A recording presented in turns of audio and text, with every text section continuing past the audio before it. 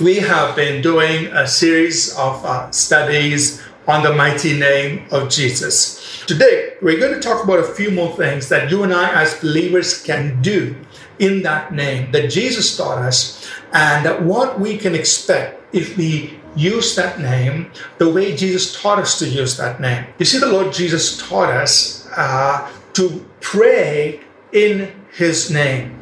And He taught us to pray directly to the Father in the name of Jesus. When we make a request, we do it in His name. And as we've explained in our earlier messages, when you say in Jesus' name, you are taking His place, you are exercising your power of attorney, and you are in His place, you are representing Him, and you're doing what He would do if He were there physically. When we pray in the name of Jesus, we are actually standing in Jesus' place. And our prayers in His name are really prayers that are signed off by Jesus. In other words, it's as good as Jesus making that request. This is the place that you and I can enter into prayer if you really understand what it means to pray in the name of Jesus. Give thanks and worship in Jesus' name. When we come to offer our praises to God, our worship, our sacrifice to God, first of all, when we do it in the name of Jesus, we are saying,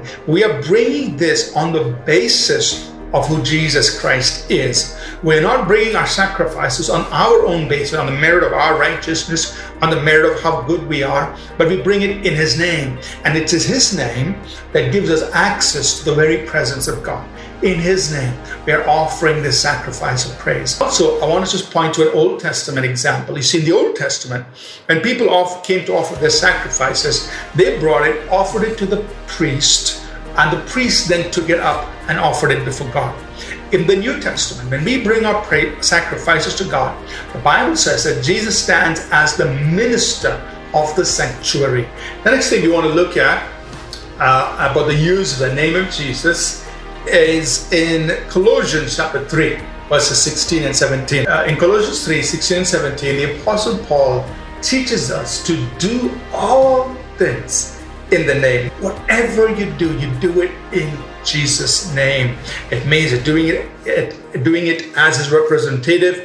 You're doing it to reveal Jesus, and you're doing it in His name. It brings Jesus in on the scene. Like we said, it brings His power, it brings His wisdom, it brings the presence of the Holy Spirit. All of that comes in when you say, I'm doing this in Jesus' name. The Bible teaches us that when we gather together as believers, we gather together in Jesus' name, in the name of our Lord Jesus Christ.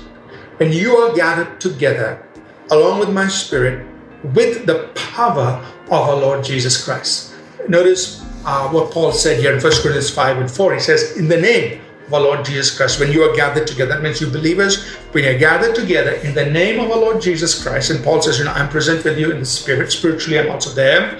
And he says, and the power of our Lord Jesus Christ. So what happens when believers gather together in the name of our Lord Jesus Christ? The power of the Lord Jesus is there. Jesus taught us to receive, He taught us to honor, and He taught us to bless one another in His name.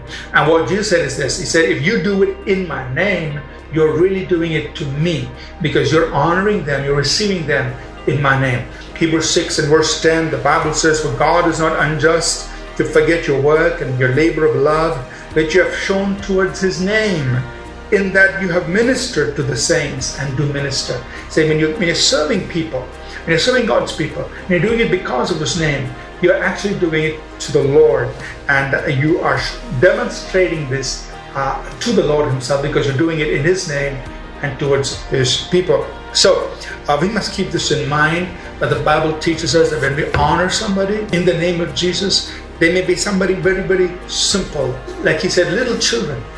They may be, of course, somebody who's a minister of God. He may be a preacher, a minister of God, regardless of what their standing is. Maybe they're somebody very important. Maybe they're somebody very insignificant. Jesus said, whatever you do, even to the least of these, He said, you do it to me.